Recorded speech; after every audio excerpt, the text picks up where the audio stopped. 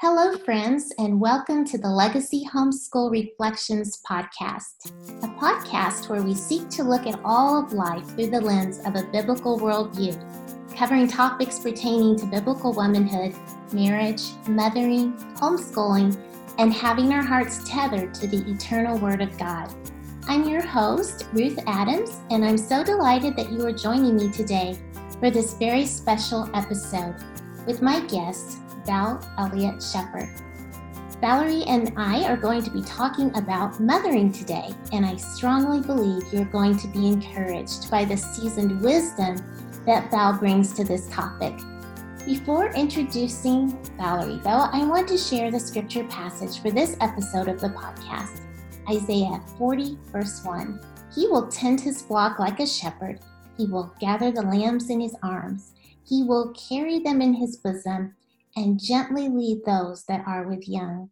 Ladies, I want to remind you that we as mothers are also children. We are God's children, and He is gently leading us like a shepherd leads his flock.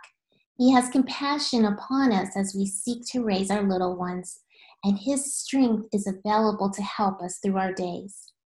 If you did not hear last week's podcast, I encourage you to go back and listen to Val share her story of being born into the home of Jim and Elizabeth Elliott, and the story that God has written in her life through these years.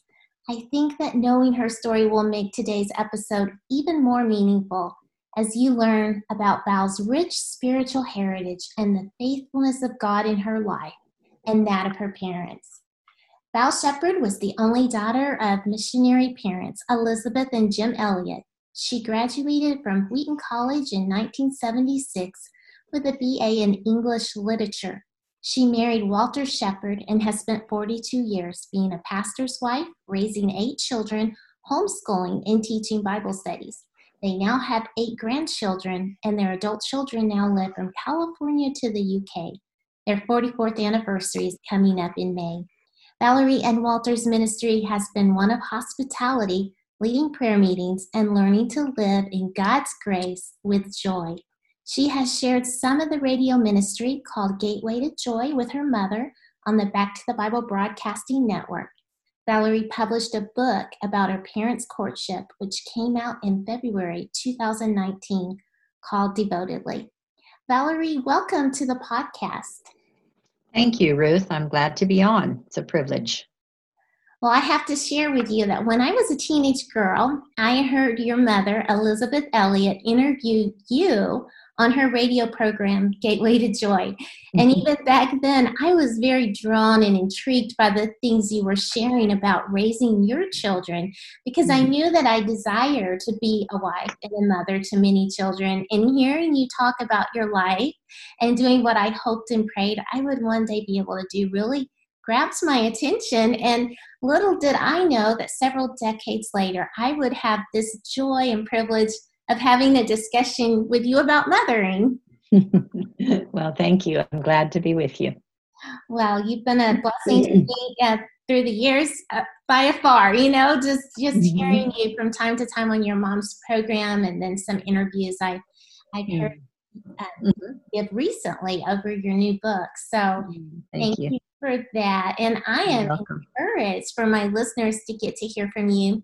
And I'd just like to start by asking you, as you look back on raising your own children, what do you think are some of the most important foundational things to be teaching our younger children that will set a proper foundation to be built upon?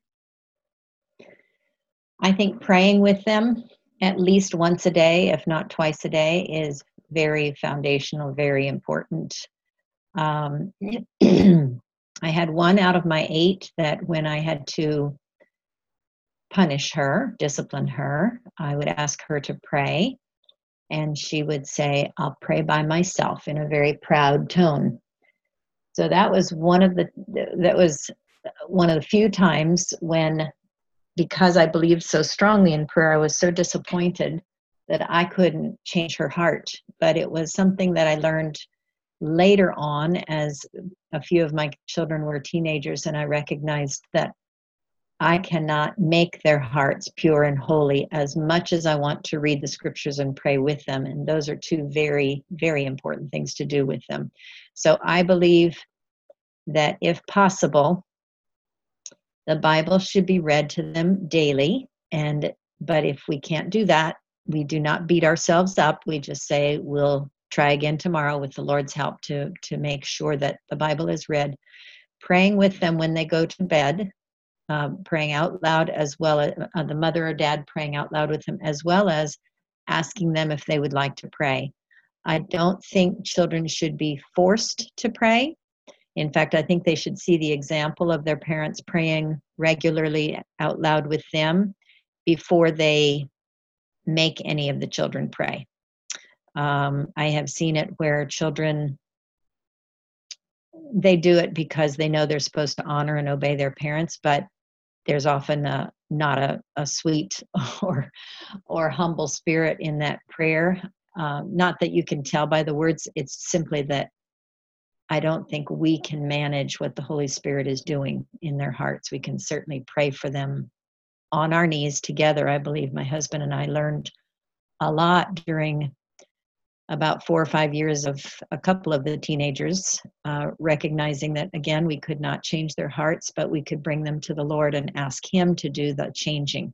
So from the very beginning, praying with them when they're nursing babies, praying with them when you put them down, and then praying with them at least one of the meals with Bible reading, I think is really wonderful. And I know that parents' schedules, whether it's the dad's or the mom's work schedule, or whether it's kids going in and out from sports, there should be a concerted effort of the whole family to make sure that there's at least 3 or 4 times a week when they are reading the Bible together and praying. I also think that, knowing from my mother's family experience, that they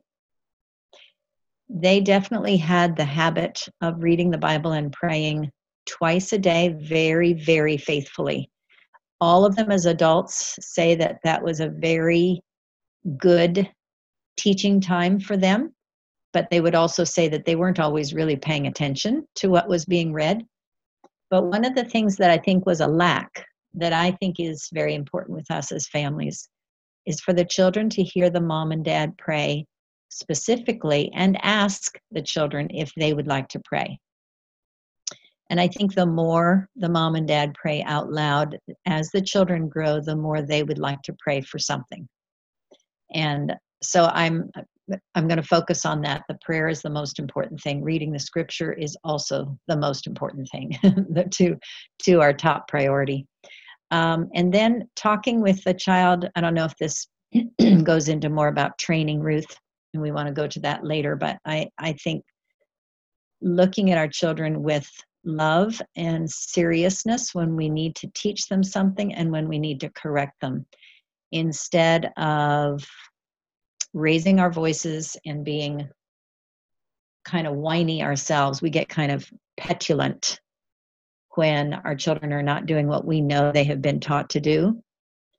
Really learning, we as mothers need to learn how to keep our voices low and quiet and speak with seriousness, but with a tender love as we look in their faces. I think it's very important for the eyes of the child to be looking at the mother or the father's eyes.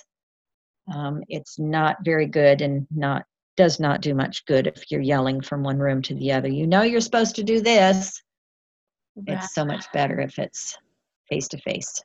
Yes, sometimes I'll tell my little ones, give mommy your eyes, That's right. wanting to know that they're truly listening. Yes, and another thing that we did that was foundational and they still appreciate was we went almost all the way through. We probably didn't finish it, but we went almost all the way through a hymn book, singing the songs that I knew, and usually I knew them more than my husband did, but my husband did, of course, know a lot of hymns. He grew up in a missionary home also. But we had a specific hymn book called the InterVarsity Hymnal, and many of those hymns are not in other hymn books, but they're wonderful, wonderful theology. And my mother and father learned them through InterVarsity when they were in college, but also we sang them as a family when we did our devotions. And I think it's very, very good for the children to know and hear, even if they can't read, but to hear the family singing those that can read. I think it's important to learn the verses, not just one verse, but to learn at least two of the verses of the hymns. So we'd usually sing one hymn per devotional time. And my children still really appreciate that we did that. And the same with my mother's family. They learned the hymns, and she said they learned their theology through their hymns. Here's one thing that her parents did not do. The father only prayed whenever they had their prayer time, Bible reading time. And I think that's a lack, because maybe I already mentioned that. I said that there was a lack. Just not even asking the children to pray, but the fact that he only was the one that ever prayed, I think kind of makes the children wonder, when does mama pray? Or when, I don't know whether she actually prayed with them when she put them to bed. She might have. But I just think it's important for as many people as are willing and able to pray out loud, that the children should hear that very regularly. Excuse me. That lifestyle of just praying without ceasing is part of the family culture. I really agree with that. And I grew up with the hymns, and I love the hymns, and we're trying to teach our children the hymns. And I say they're like friends of my heart. Certain hymns have been with me in times of joy and sorrow and different seasons of my life. They're just like old friends, and the Lord continues to use them. And like you said, even the individual verses in different ways and at different times to minister to me. Yes, absolutely. They are wonderful.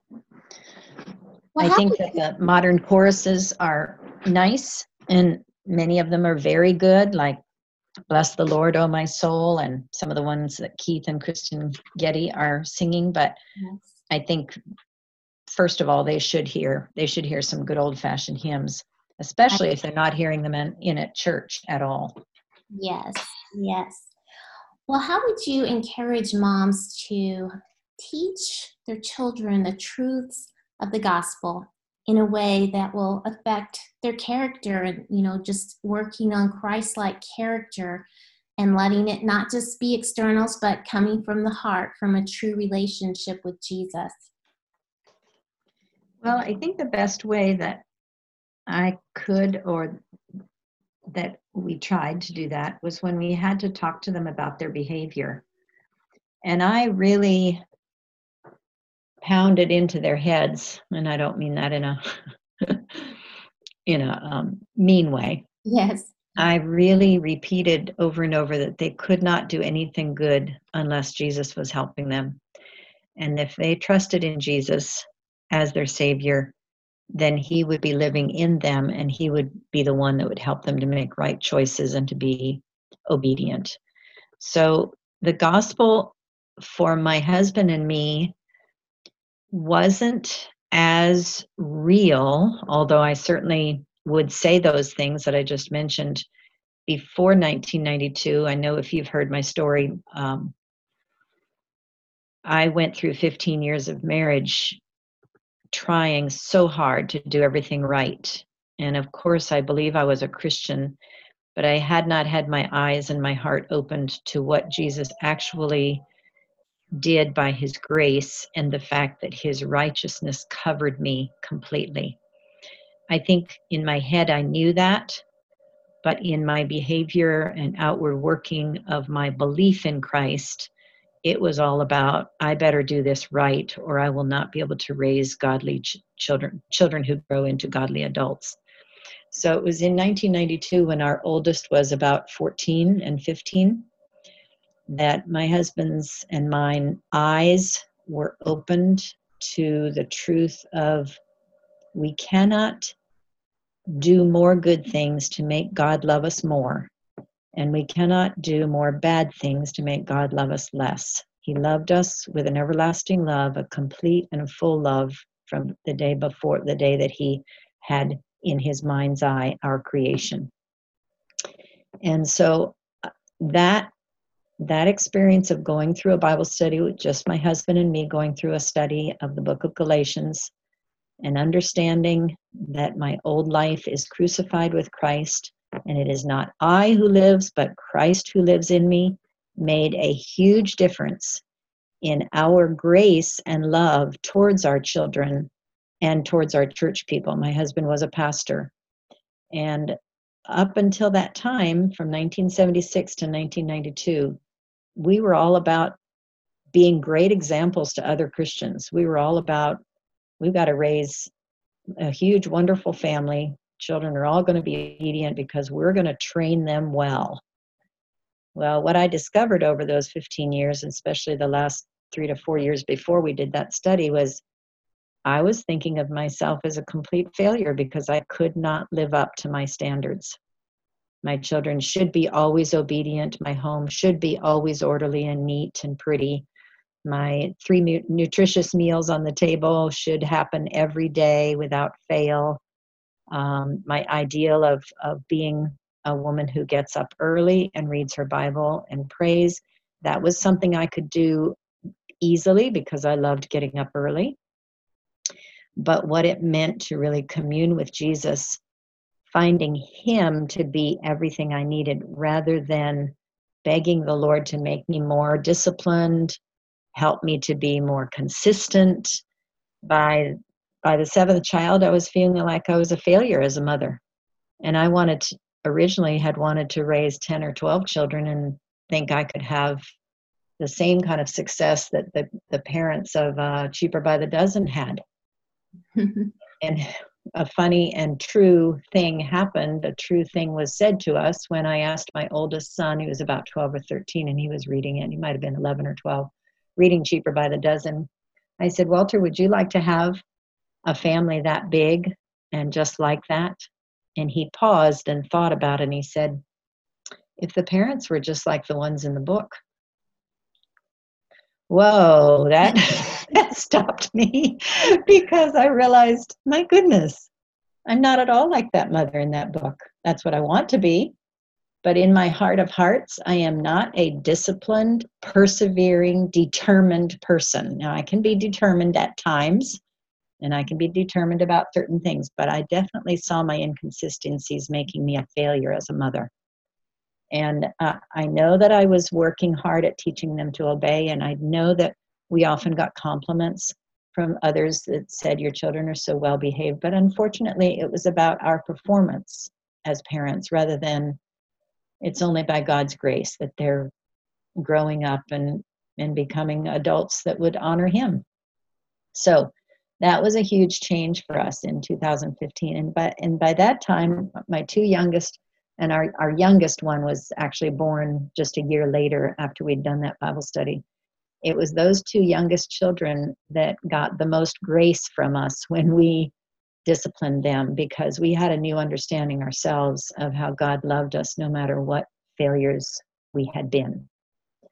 So talking about it with them and training them with a gentleness that I didn't always have. Sometimes I had it with my older ones, but I had more of that sense of I've got to do this right or they're not going to turn out. I had such fear that if I didn't do everything right, they weren't going to turn out right. And it wasn't until that 1992 year that we began to understand everything is by God's Spirit. And if these children grow up to be godly adults, it'll simply be because God's grace has been working in their hearts and not because we've done everything right. I was much more careful to say to my 2 youngest, only the Lord can help you to obey. And you know that that's our rule in our home, is that the children need to obey their parents.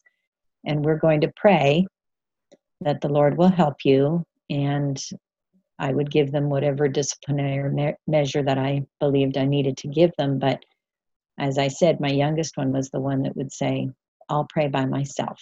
And she was very She was very serious and very determined. Sometimes quite difficult to discipline simply because she seemed like she didn't want to hear what I had to say. But anyway, I just believe that the Lord raised them up. The Lord uses faltering, sinful parents to establish a family. And as long as we are really depending on Him, the more the children will sense the Lord's presence in their home. If the parents are really all about, we're smart enough and good enough, we're disciplined enough, we can do this, raising children, then the children will grow up with a lot more pride and frustration because they don't see their parents apologize, or they don't see their parents talking about God's grace. Yes, this is so true. Yes. Well, I came from a family with 2 children, and it was just me and my brother. And now the Lord has given me 7 children of my own. And while I love the joys of a large family, I found that large family logistics are quite different from the atmosphere that I grew up in. And I can only imagine that you can relate to this, having Sure. an only child, and then the Lord Right. gives you 8. And so Yes. as as the years go on, we mothers can find ourselves increasingly overwhelmed with our growing families, with homeschooling, Yes. with being in the trenches of motherhood. And so how can a stretched thin mama practically take the time to disciple each child to make faith their own? Because, our children can't piggyback on our faith. It has to Right. be their own faith. And then we as mamas have this busy, swirling, never ending stuff to do in the home. And so how can we encourage our children individually to have a growing relationship with the Lord Jesus Christ? Well, of course, I think it does need to be talked about in the family devotional time. But if there are times when you can get together individually with each one, and I don't think it can be very regular with such a large family, but you know that Susanna Wesley tried to spend 1 hour a week per child. Now that I can't, she had 17, but she only had 10 that lived. So she was somehow able to, I think, I'm sure there were some days that she missed, but she was able to spend an hour per child per week. So what I decided I would try to do was a half an hour to 45 minutes over a period of 8 or 9 days. I would spend with one child per day, different one each day. And I would try to read to them.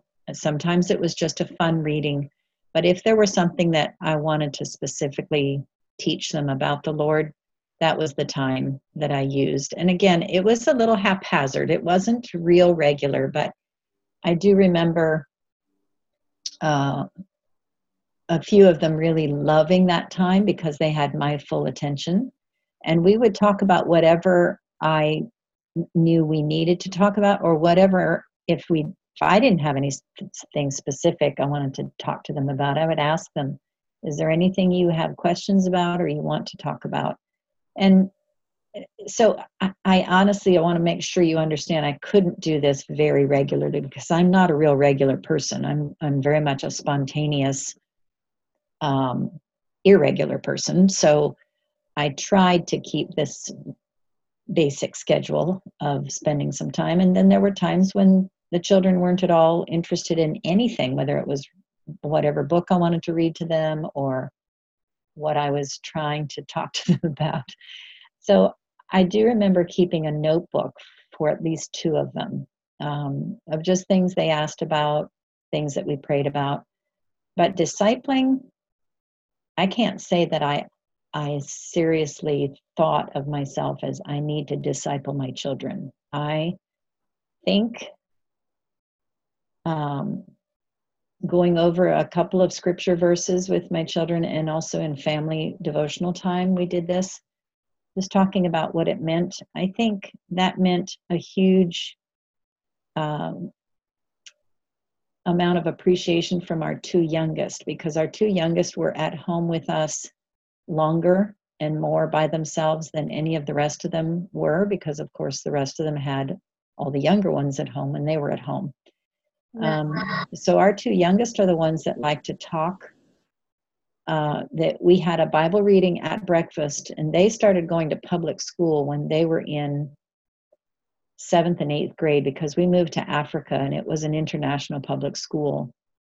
And so they learned from then on that I told them I wasn't going to be homeschooling while we lived in Africa, and I couldn't homeschool them after we got back. So all I'm trying to say is that early morning time when we had breakfast and before they left for school, we'd have a Bible reading. We would pray as a family, and usually it was one or two of us that would pray out of the four of us. And that has meant a huge, big deal to them. They are very, very, very appreciative that we were willing to read the Bible before they went off for school. And we had to have breakfast at 7:15, and they had to leave at 7:15. So it wasn't always a lot of time, but it was just enough for them to appreciate the fact that we ate breakfast together, when a lot of families don't even eat breakfast together. I know homeschooling families generally are different from that, but kids that are going off to school don't even have breakfast with their parents anymore. So I think it's very important to have family time, and some of that discipling can go on during breakfast or supper. And I think it's terribly important to be talking about what the children have experienced through the day. I know of one family from a book that I cannot remember the name of right now. I think it's called Time for Life by Jim Frazee.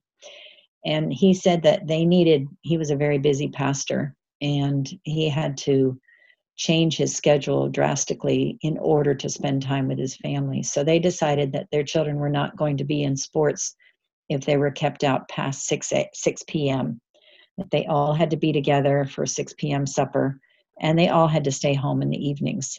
So he changed his meeting schedules, and he made sure that his kids were in sports only that could be meeting before 6, which is very hard to find sometimes. But Yes. that made a huge difference for them. This is the way they had their mealtime. They would say at the beginning of the day, what are you looking forward to? What's going to happen today? And when they went off to school. And then at supper time, each of them, and I'm serious about this, they very faithfully went around the table for each one, would say how their day went, what bothered them, or what gave them laughter, or anything about their day they wanted to say. I think that's a really important thing for mealtime to be a joy for everyone to be together, and a joy for people to hear each other. Of course, brothers and sisters have to learn to listen to the younger ones without commenting on, no, you don't want to tell that, or that's dumb, or whatever. They can't say anything negative to the younger ones that are learning to express themselves. So I honestly can't think of a very specific way that I discipled my children, except when I read the Bible to them. If my husband had to leave early in the morning for a meeting, I would read the Bible to them, and I would try to do a little explaining and a little question and answer with them. And I think that helped a lot. As long as we're willing to take the time to just sit and talk with them, instead of being so busy that they can't even see that we care, or that we're interested in finding out what's in their little brains and hearts. Exactly. Just being intentional about those group times together. We call it our circle time in the morning after Yeah. breakfast, and we gather together and sing a hymn and do studies from the Word of God. And that's just our name for it, is circle time. But what I'm hearing you say is just being intentional that those times are happening. And then Yes. I really like what you shared about having the one-on-one and just Yes. planning for that.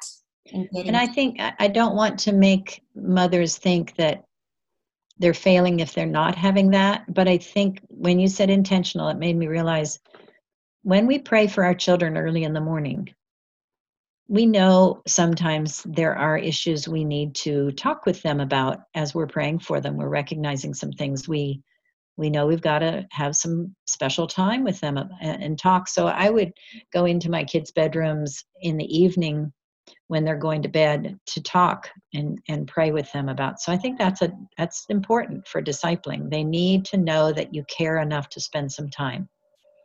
And so again, I don't want to make any mother feel like they're failures if they're not doing the 1 hour or whatever amount of time Yes. per day, per week with one of the family.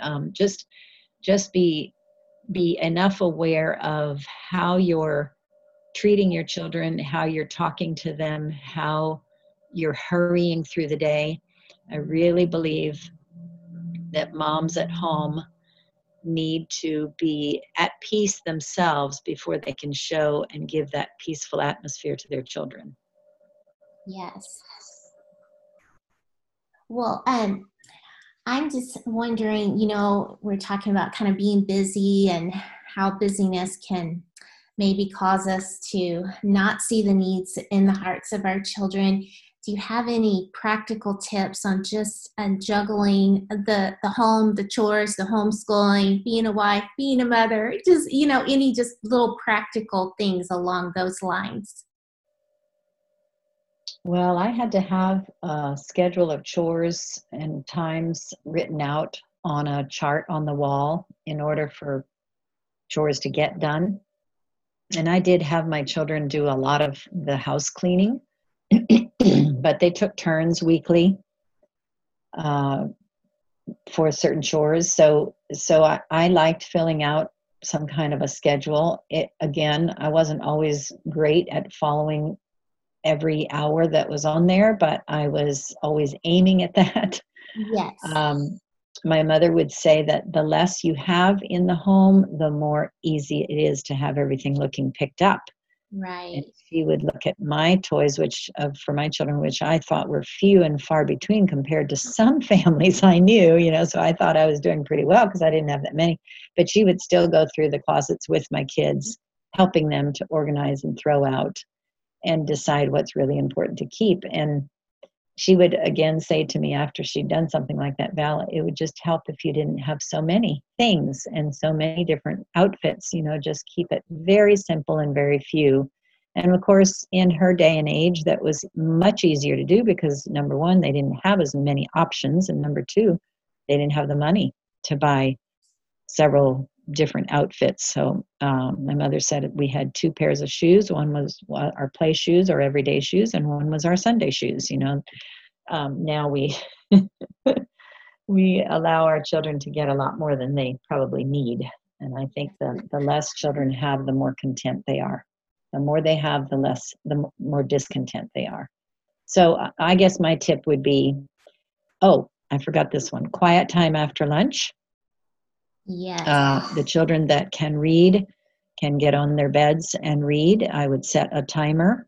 I think an hour is perfectly reasonable for a little one to stay in his room playing or taking a nap. Of course, some little ones are going to take a 2-hour nap, and that's great. But the first hour, everybody should know that wherever they are put in the house, they have to stay there unless there's a major emergency to come tell mom about. And I would take blood, huh? Right. I would take a 10-minute nap every day. I had to have a nap. And it's funny because my firstborn, I took a 2-hour nap most days because I was in the second year. When he was 21 months old, I was pregnant with my second baby. So I always needed a nap. With my second baby, during quiet time, I would take an hour nap. With my third baby, I'm saying when she had been born and she was in a regular routine, I was taking a 20-minute nap. And by my fourth, I had somehow made my body aware that I could only take 10 or 15-minute naps. I didn't have time for more than that. But the rest of the hour, the children still had to keep themselves occupied. They could read, they could play quietly, but as soon as they got too noisy, like you don't always have rooms separate, that everybody has their own room, of course, so you have sometimes 2 or 3 in a room, they had to keep themselves busily occupied. I think there was a time when I didn't want them listening to tapes, but then I think there was a time when I thought, well, it's okay for at least part of the time for them to listen to a tape, and back then, of course, it was cassettes. I think as long as they're not playing video games for the whole hour, but they are keeping themselves entertained without having to have a device in front of them, I think that's very important. Right. So quiet time is what we called it. And I have a funny story about that. My sixth child, Evangeline, came to me when she was about 8 or 9, and she roomed with her older sister, who's 2 years older than she. And they were supposed to be in their room for that hour. And I had laid down actually with the two youngest ones in my room, and I had the timer set, and I had the timer with me in my room. So I was the one that would go and tell them quiet time was over. Well, she knocked on my door right before the time was up, and she said, "Mama, are we still supposed to be in our quiet time, or when does quiet time end?" And I said, well, I looked at the timer. I said, we've got 2 minutes left. And she said, well, Colleen went outside. And I said, oh, well, she's not supposed to be outside. You can call her back in till quiet time's over. So she goes to the front door and she says, Colleen, it's time to stop talking to God now. And that the only reason she said that is because I had said to them, if they couldn't think of anything to do, they could simply lie on their beds and talk to God, or they could fall asleep. They had to stay in their rooms, And so that's what she's thinking, is they were supposed to be talking to God that whole time. And so Colleen had gone outside without any permission. And she went and yelled, it's time to stop talking to God now. So it meant that the quiet time had just gotten over just by then, by the time she got down and out to the front door. So that was just a funny thing. But anyway, I think it's very important for them to have a quiet time and to keep themselves entertained. My mother said she did not expect to entertain me ever, except when she read to me before bed, or might read me a book during the day once. But she was expecting me to keep myself happily playing with an Indian child. I could go outside, play by myself if I didn't have an Indian child with me. We left Ecuador when I was 8.5. But she worked during the day. She had to be translating scripture into Quechua or Auca, and she was very busy. She was teaching women literacy, and she was teaching the men how to teach. And this was after my dad was killed, of course. So she said, you don't have to entertain your children. They can find things to do. It was kind of new for me for the first 3 or 4 to really recognize that they do have imaginations and they can think up things to do. Absolutely. Well, you have a legacy, a beautiful legacy of your parents serving the Lord with their lives and in missions. And I'm wondering, how can we as mothers encourage our children and give them that vision to live for the kingdom of God, to live for God's eternal perspectives, and to have a heart for what God's doing in missions and in ministry? Well, definitely expose them to good books about missionaries. Definitely expose them to the Lamplight or the Torchlight, is it Torchlighter, Lamplighter series of stories, and have them listening to them, talk to them about a missionary that you were very impressed with. That's very important, to have them hearing stories, and missionaries coming to the church and them listening to what the missionaries say about their work is very important. So just having them exposed to, why do people go overseas? What has Christ told us? He's told all of us that we must go and preach the gospel. And whether it's our neighbors down the street that we must be concerned for and praying for, or whether it's those people over in Africa, we must keep talking about it and praying. I think helping the children to understand we're praying for people around the other side of the world that don't get the mail that we get every day. They're lonely for communication from people in the States. So it'd be good to have children write to missionaries, and maybe even have pen pals among the children of missionaries. That's a great idea. Yeah. Mm-hmm. Well, I found that as my children have grown older, some things have become easier while other things get harder. And one challenge is juggling children of various ages with their varied needs. And I know, having raised 8 children, you've experienced this. So what advice would you offer to mothers who find themselves juggling many different age groups? I think God gives the grace to work it out every day. I don't I don't remember thinking to myself, I'm juggling so much. I just kept on making meals, and I kept on getting my kids to do work around me, and I delegated a lot. And I found that the co-op, having a homeschool weekly co-op, was more challenging than I wanted it to be. And so we did that almost every other year. We didn't do it every year. I just felt like there was too much going on to try to everybody get their stuff ready for co-op and get in the car by a certain time and get home and be able to still be productive in the afternoons. And Did you find so, the more time you were at home, the easier things seemed to yes, flow? yes, Yeah, I found that too. yes. And I don't think shopping more than once a week is really necessary. I think this whole consumer society that we live in is ingrained into many of us as children, that we need to go out shopping in order to be entertained. And I think that's totally wrong.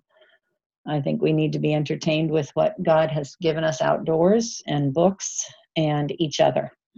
Yes, those So are I'm sorry, I don't have a very good answer for how did I juggle, or how do you juggle. I just think a quiet time for the mom is very, very important. If she didn't have that quiet time early in the morning, she needs that hour after lunch by herself, as well as the children keeping themselves entertained. And then she's able to think through not only what has to be done in that day, but what do I need to work with in this child? And that's how you disciple them, is when you're talking to them about their behavior, honoring Christ, honoring their parents, loving the children. I heard a mother of 10 say one time, the only thing that you're constantly, if you can keep everything down to these two simple commands, this is what life is all about: loving God and loving others. mm-hmm. And if you dilute, not dilute, but subtract all of those extra things that seem to have to be done, well, is it under loving God or loving others? If it's not, then it's probably extraneous. It's probably not necessary. That's very wise. I think my children begging to go to the mall, I would often say, I don't have time to take you, and I don't think it's necessary. Unfortunately, there was a short period of time when we had a woman in our church who loved to be with my kids, and she would often offer to take them to the mall because she knew I had the two youngest ones at home. And I let it happen a couple of times, but then I began to feel uneasy that she was just feeling like she was so important. She was wanting to take my children to the mall. And of course, she loved their loving her. It was more about her. So I'd be very careful about how much you give to other people to do with your children, because you and the father are the most important people to those children. Absolutely. And I think when you do have a bigger family, I think the dad and the mom can divide up the time spent with each of the children, and the dad can certainly disciple and work with the boys. If you don't have boys, you have all girls, the dad can still work with the girls. I think it's very important that the dad spends time talking to his kids. Very important. Well, the seasons of motherhood move along quickly, and before we know it, our little ones are getting older, and we're seeing the teenagers and approaching the time when they fly the nest. And what would you say? Just some some wisdom about letting our young people grow older, but still there needs to be accountability and respect for parents, but letting that rope out and letting them have new privileges. What about those years? I expected my children to become more independent as they got into their teens and older, of course. And so I was not a real clingy, overprotective mother. And it was because my mother wasn't either, but it wasn't that I didn't feel loved. It was simply that she really expected me to be able to do things that she'd taught me to do, and she expected me to keep myself entertained. So as you have children going into their teens, again, looking them in the face and talking to them by themselves is super important. Maybe taking them out for a walk or taking them out for coffee, whatever. If there's an older one that can stay home with the younger ones, and making that happen once a week at least with one of the teens. Again, depending on how many children you have, I just think the mothers and the fathers need to be not only praying together for their children, but they need to be talking to each other about what does this child need. And some people thought I would be devastated when my youngest one went off to college and I had no more children at home. Well, it had gotten easier, of course, when they started going to school, and we went to the Congo and they started going to a regular school. So of course I had more time at home by myself after they left. But I was very thankful and happy when they reached the age of being ready to go to college. I was not the least bit devastated. I was actually quite happy when they all left for college. So I'm probably pretty different from some moms that we can't really be our child's best friend. We are their mothers, and we can certainly give gentle and kind advice as mothers, but we can't be their best friends. And they need to learn that Jesus is their best friend, and they can also have friends their own age, but they can't find all of their comfort and their strength from those friends. It has to be Jesus, and it has to be seeing that their parents are walking with the Lord. And our relationship certainly changes as they get older, and I think our role as mothers changes to where we have more of a role on our knees praying for them. Right. That's right. My wife is away at college now, and so I'm not with her every day, but I'm with her in my heart and praying for her. And so, are there any things that you have found have worked well once your children have left, and just continuing to stay connected to their hearts and mother them from a distance, encouragement to them from afar? I think just writing to them or talking with them once a week at least. We have a family chat for all 10 of us plus some of the in-law kids, and that has been wonderful. We've had that going since 2013, so it's been 7 years we've kept connected with each other, which has been great. And it can be, just silly chatting, and it can also be, I need y'all to pray for such and such, and it's been wonderful to have that family chat. But when my youngest was going off to college, that was 2012. That was right before we actually started the family chat, and we talked to each other about once a week, I would say, and I would try to write letters or send a little package to her, again, quite irregularly, but just enough to let her know how much we loved her. And I'm sure I could have done better at sending regular mail. I've never been very good at corresponding, but I'm trying to learn to actually write letters, real letters, and not just emails. I think real letters are very precious in this day and age. Yes, to one day be able to look back on all of those. Yes, I have all my mother's letters to me, and they were absolutely wonderful. Oh, that's beautiful. Yeah.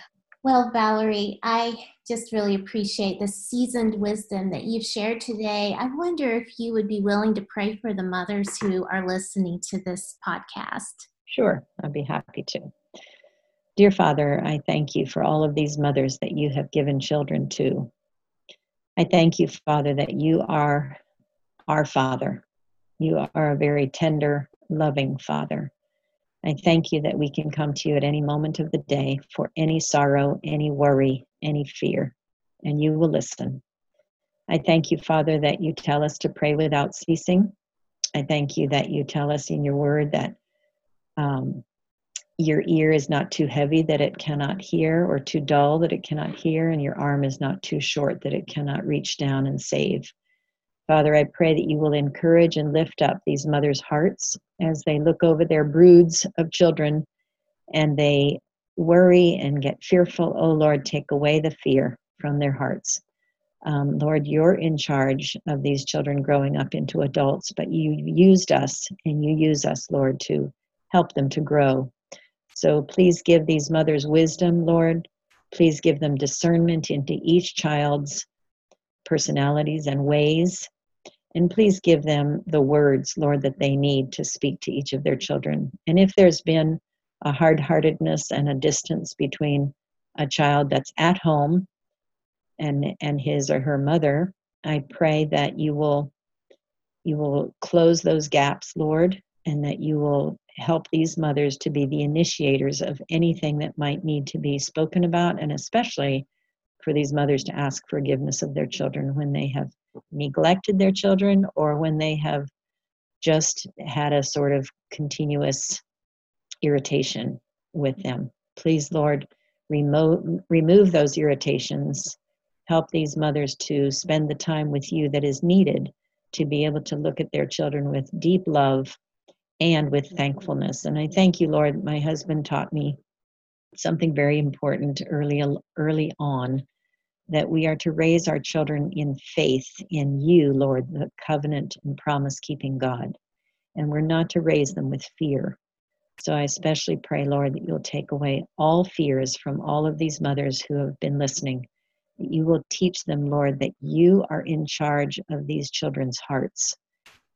They are in charge of feeding them, caring for them, talking to them, but that really you are the one, Lord, that does the saving and the growing in their hearts. Father, give these mothers that assurance that your word is true and steadfast, and that your love is everlasting. Thank you, Father, for your everlasting love. Thank you for your loving arms that are around us as we put our arms around our children.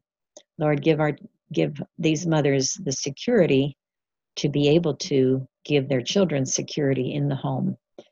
And especially, Lord, we pray that every single mother and dad will take the time to pray and not be too tired to pray with their children. In Jesus' name, amen. Amen. Well, Val, I have been so blessed to hear the things that the Lord has taught you through the years, and I feel confident that this is going to bless many mamas who listen. So thank you so much for being a conduit of God's grace and truth today. You are so welcome. I pray it's the Lord's work and not anything that I could have said that was amazing. It's just the Lord. It's been a blessing.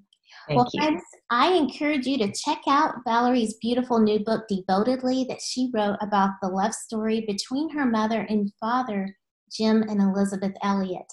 I just received my copy in the mail, and it is a gem of a book. You can find that book at devotedlybook.com. Thank you so much, friends, for tuning into the podcast today. I pray you have been encouraged, and I thought it would be fitting to close out this special episode with a quote from Elizabeth Elliott. And I want for you to think of it in light of the calling God has put on our lives as mothers. Elizabeth Elliott said, "This job has been given me to do. Therefore it is a gift. Therefore it is a privilege. Therefore it is an offering I may make to God. Therefore it is to be done gladly if it is done for Him. Here, not somewhere else, I may learn God's way. In this job, not in some other, God looks for faithfulness." May the Lord help us to be faithful mothers, carefully shepherding our flock of children and raising them for the glory of the Lord. May the grace of our Lord Jesus Christ be with you until we meet again. Amen.